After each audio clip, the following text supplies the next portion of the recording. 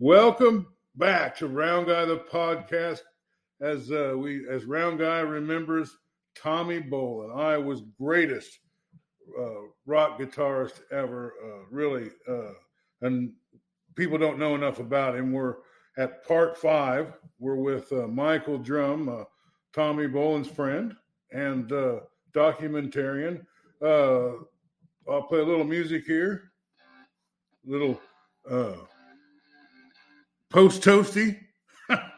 But anyway, welcome back to the program, Michael. Glad to be here. I'm glad we get a chance to help establish what most people don't know, is that they may never have heard of one of the most gifted, brilliant musicians ever who just matriculated in Sioux City, Iowa, Tommy Bolin. So glad to be here.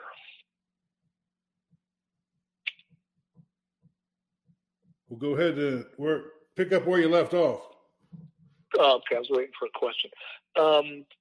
So I think the end of last time, we were talking about that Tommy had moved to Los Angeles. Well, what had happened before he moved to Los Angeles was that he'd become good friends with Joe Walsh in Boulder, because when Joe Walsh quit the James Gang, there was a brief moment where the Denver-Boulder area was thought of as going to become the next big cultural mecca, and a number of really gifted musicians like Stephen Stills, Joe Walsh, and some others had moved to the Denver-Boulder area, and Joe was one of them.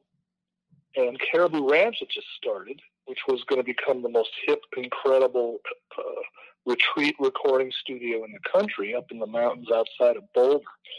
And Joe formed his group Barnstorm, and he needed a bass player. And he called Tommy. You know any bass players? Well, Tommy's best buddy bass player, who was about to be in Energy with him, was Kenny Passarelli.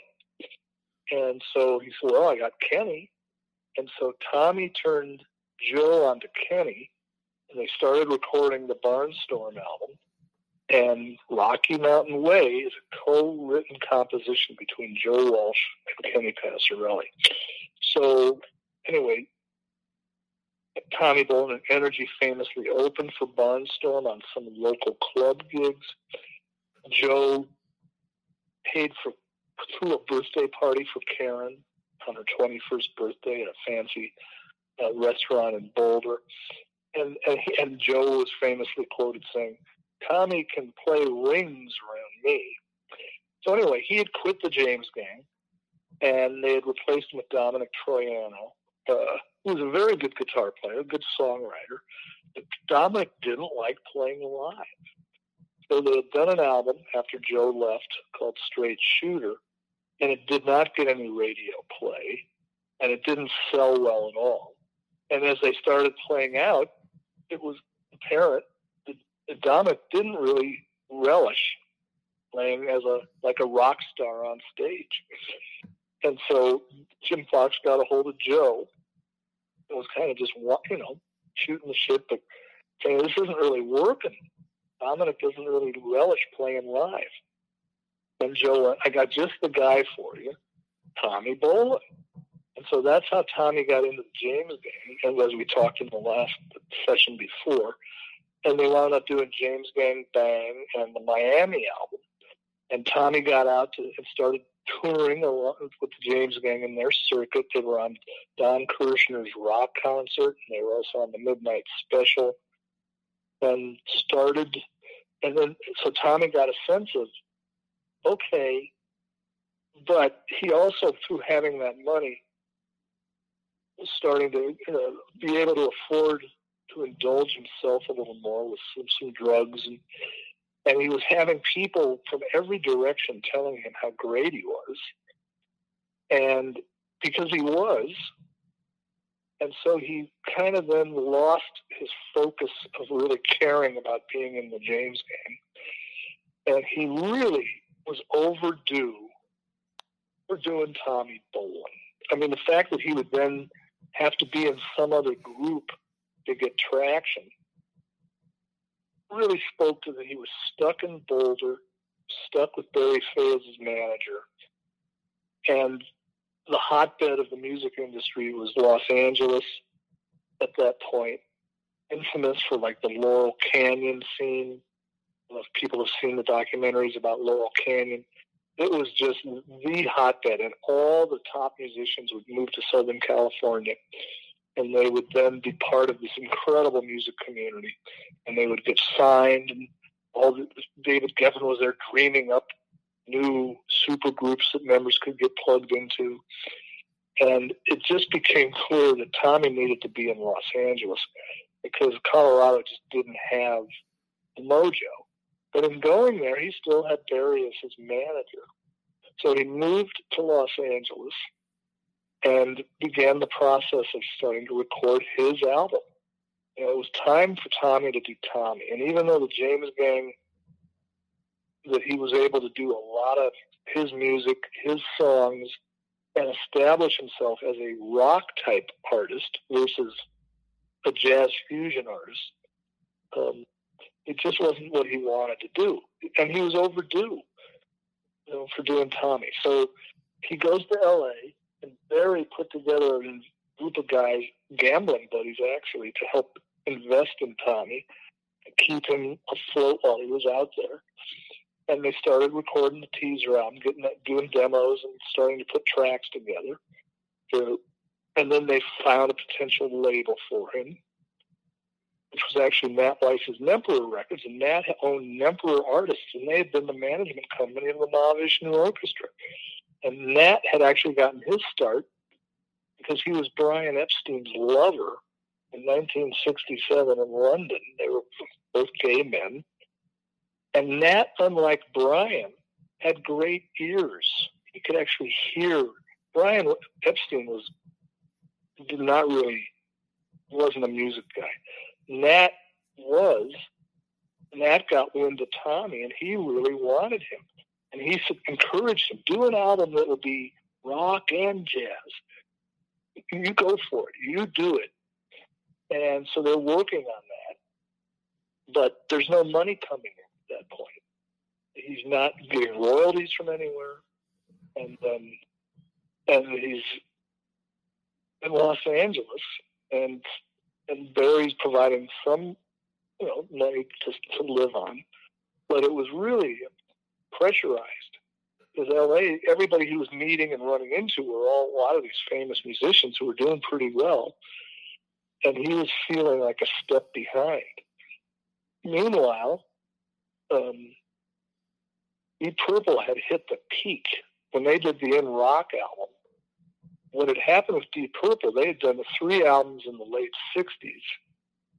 And the song Hush became a big hit, which actually Joe South wrote. And they had a breakthrough hit with it.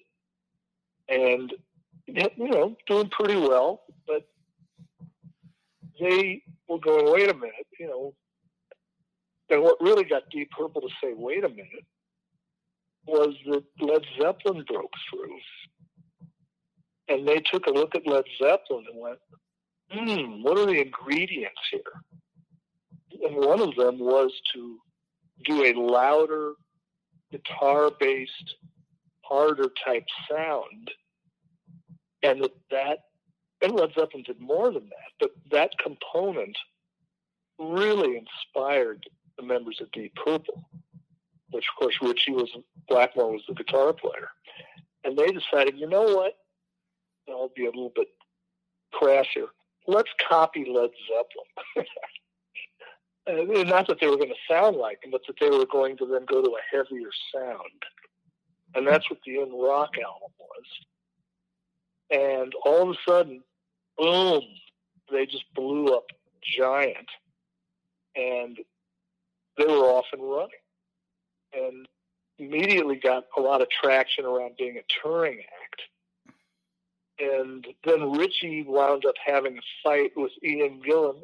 They wound up getting, you know, to where they wanted to make a change, and they found David Coverdale, who obviously went on to tremendous success, and Glenn Hughes, who had been in Trapeze.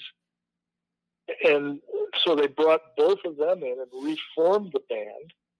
And that's when they really hit their largest success, doing the infamous California Jam concert where there were 500,000 people there. And by then, the whole booking scene around the world had really developed. And Led Zeppelin and the Rolling Stones had shown how you could tour all over the world and just make a fortune. The Deep Purple ascended. They did Machine Head, and Smoke on the Water became such a giant hit.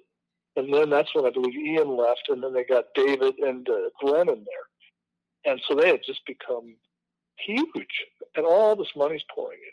Well, Glenn famously was into R&B music and funk music, and Richie was like allergic to that kind of stuff. And so all of a sudden, there's starting to be this friction in the band, and Richie had kind of absorbed the ego place that the guitar player is the guy. And I also just hypothesized myself that he may not have been a full business partner in the group. I don't know. Because with all that money coming in, it seemed a little odd that he would just quit. But he probably had a sense of, if I quit, he'll be in charge of Rainbow. It'll be his band. He won't have 4 other musicians that are splitting the pie 5 ways. And he'll be able to cash in and be in charge of his own destiny. So he quit, and Deep Purple management's like, what are we going to do? We can go out on a world tour in 2 months and just have huge amounts of money and be just incredible. And so they auditioned a number of, they wanted Jeff Beck, and Jeff was like, I'm not interested. And Clem Clemson, I believe, who'd been in Humble Pie, got auditioned, and they just didn't think that he had enough presence to hold that slot. And so they were sitting there in L.A., and the whole band had moved to Los Angeles, and they're going, okay, well, we haven't yet found the bullseye as to how we can then add a new guitar player and really energize and get back out on the road, take advantage of these massive offers that are pouring in before it's too late. We need to hit the ground running quickly. There was kind of this pressure. And all the musicians realized that they wanted to keep that momentum going. So Coverdale famously somebody had turned him on to the Billy Cobham Spectrum album, and he played it for everybody else, and then they all went, who the hell is this guitar player? Oh my God. They just were all stunned, going, this is way beyond Richie, to be blunt. And there's a lot of Deep Purple fans from back then who still think Richie is the greatest thing since sliced bread, and they think that's sacrilege. Not to be said, but that's how I feel. And so they're like, how do we get a hold of this guy? How do we get a hold of him? And it turns out Tommy was living in L.A. He was there, and he was really nearby. So they were able to connect the dots and get a hold of Tommy and say, come on down. They had rented this warehouse where they were storing all their touring gear. It was called Pirate Sound, and they invited him to come down. And he came down, and he was like skin and bones. He hadn't been eating very much. And he was starting to have more of a liquid diet. And he plugged in, and it was just like the Spectrum album. It was just like the James Gang. It was just like when he first came to Denver in 1967 playing Purple Haze for people. It took 30 seconds for them all to go, holy shit. Who is unbelievable? Done. You're in. And every single situation Tommy ran across where he was picked to do this or do that, play with this band, do this situation, it was always the same reaction. So, yeah, you're hired. And so we're going to need to put a record together. It was the summer of 75 where they decided, let's go woodshed in Munich and put a new record together. Well, Tommy all of a sudden was in the fast lane. And he had been, he had a propensity for, drinking and doing drugs. In that era back then, this was thought of as romantic. And he wound up, whatever drove him to want to escape from whatever people would do, it was always romanticized as it was hip and cool, but a lot of people were actually running away from something, and so he started having access to more whatever drugs, cocaine, alcohol, by being in the Deep Purple world, because they were huge. And Glenn at that point was infamously and had become a major cocaine addict. And he and Tommy both, shared that. And all of a sudden, Tommy had a running buddy to then go crazy with. And Ian Pace famously, I still see pictures of him holding a bottle of Jack Daniels. But back then, it was like everybody was doing whatever. And everybody was doing cocaine. And but Tommy had a little bit more of a darker streak around really having a taste for that. And all of a sudden, he could have any, it's like I was saying, Life in the Fast Lane, that Eagles song. Everything all the time. And that's why they wrote that song, which was the year Tommy died. It totally represented exactly that everybody was just kind of hurtling out of control. And Glenn was hurtling out of control also. And they went to Munich, and their stories right away were about Tommy disappearing for a day and then showing up with these two amazingly gorgeous women.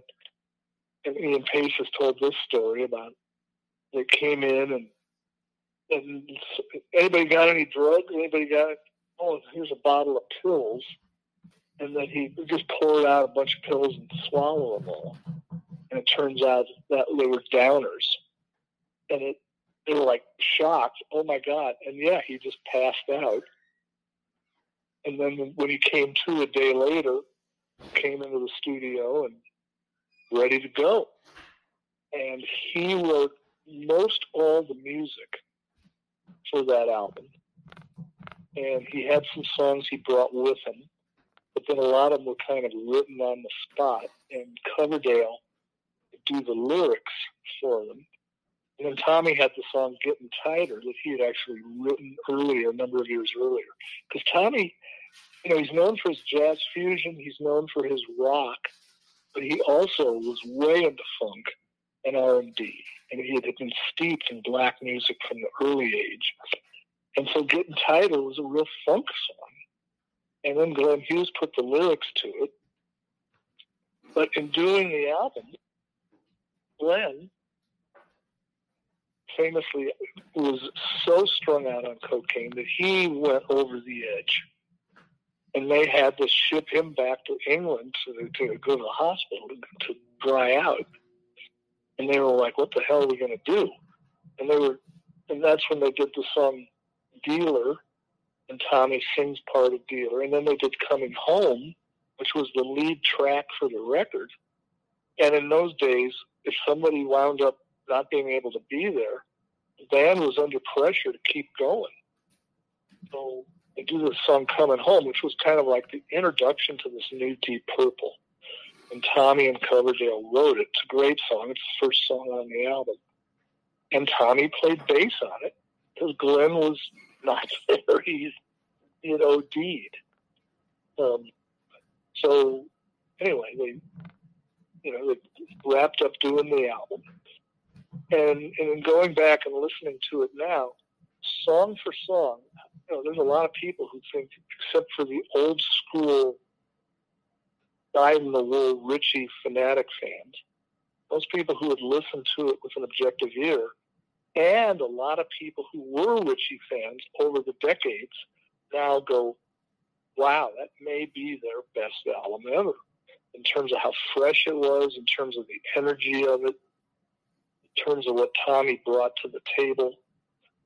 And that the band at that point was like, okay, we're ready to go, because they could get out on the road and just do some great shows. So in November, they all flew to Hawaii, where they were going to do the very first shows ever.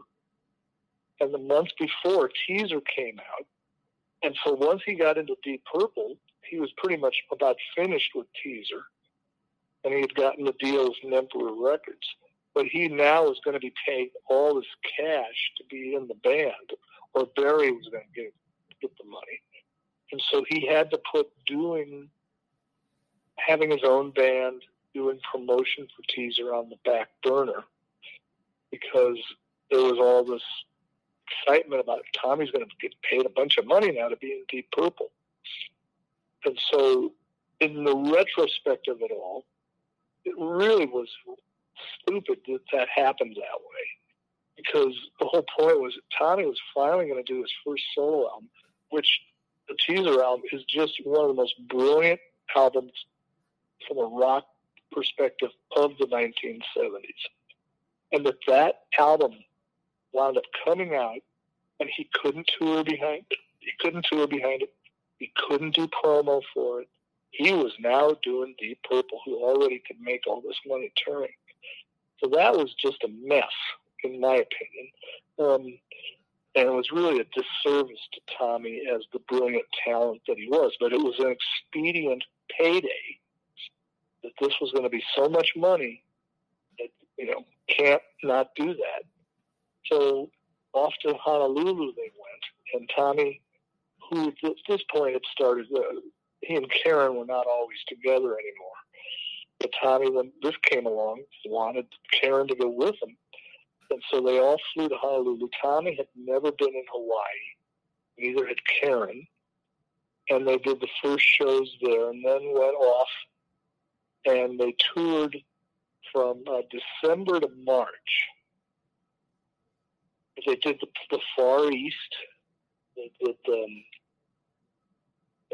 Australia, New Zealand, Japan, and they famously did a show in Jakarta, Indonesia, where they wound up getting caught up in this bizarre shakedown by the Indonesian government, where they staged a fake situation where some Indonesian security agents masquerading as just people pushed one of Tommy's, I think it was his somebody else's roadie, down the elevator shaft, and the guy died.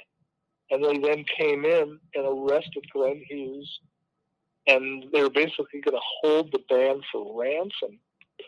And the price for them to get through this was that they had to stage a second show, big show, outdoor show, where the government would get all the money.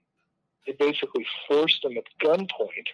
And to do this, this whole Banana Republic, the Indonesian government totally shook them down.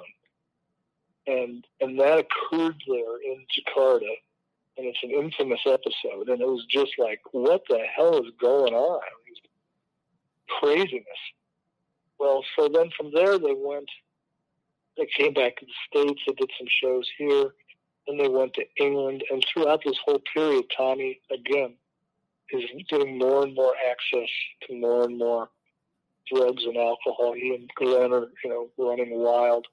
And some of his shows started having an inconsistent quality to them, which was kind of the beginning of a problem where he would binge out. Because it wasn't like he was doing the same amount of drugs every day, out of control, in a stupor. But he would binge out, and so his performances became inconsistent. And when they got to England, that's where they had the famous show in Liverpool, which wound up being their last show. The people were screaming, "Where's Richie? Where's Richie?" And Tommy was just like, this was not fitting the narrative. It was based on how brilliant he was. And he had given up promoting his solo album. And so what happened was Deep Purple would let him do one or two songs. They agreed that he would do one or two songs per night or they would be songs from the teaser album. And he would promote himself to where here's 20, 30, 40,000 people, where they would then be introduced to Tommy Bolin. He's now going to sing a song for you. And so he used it as a platform to promote himself. And it worked. That's part of what happened. He did become much better known. But there were cross currents going on in terms of his management situation, not being able to really get his own band going, and the fact that he was now becoming more dependent, i.e., developing an addiction to the drugs, and that heroin and opioids had become part of the mix on more of a common basis. And that he was now getting to where it was becoming a burden for him on a personal level. And so March came, and the end of the tour, and everything just kind of imploded to where there was all this acrimony, and that Deep Purple is now done. And all the members felt, okay, well, Tommy's going to go his solo career. And so everybody thought, well, okay, we're on top of the world. We're giant. We'll all sign off on the idea that Deep Purple is done. And we'll all go do our own solo projects. And that brings us to the next chapter, which will be the beginning of the very first Tommy Bolin band. All right, well, let's cut it off there because we've only got about a minute left anyway. So April, May, June, July, August, September, October, November, December. 9 months is the last chapter where Tommy finally has his own band. And by the end of that year, an amazing album gets done. Finally gets a chance to do his music in front of people, and by the end of the year, he's starting to get radio play. Crowds are starting to love it, and then he passes.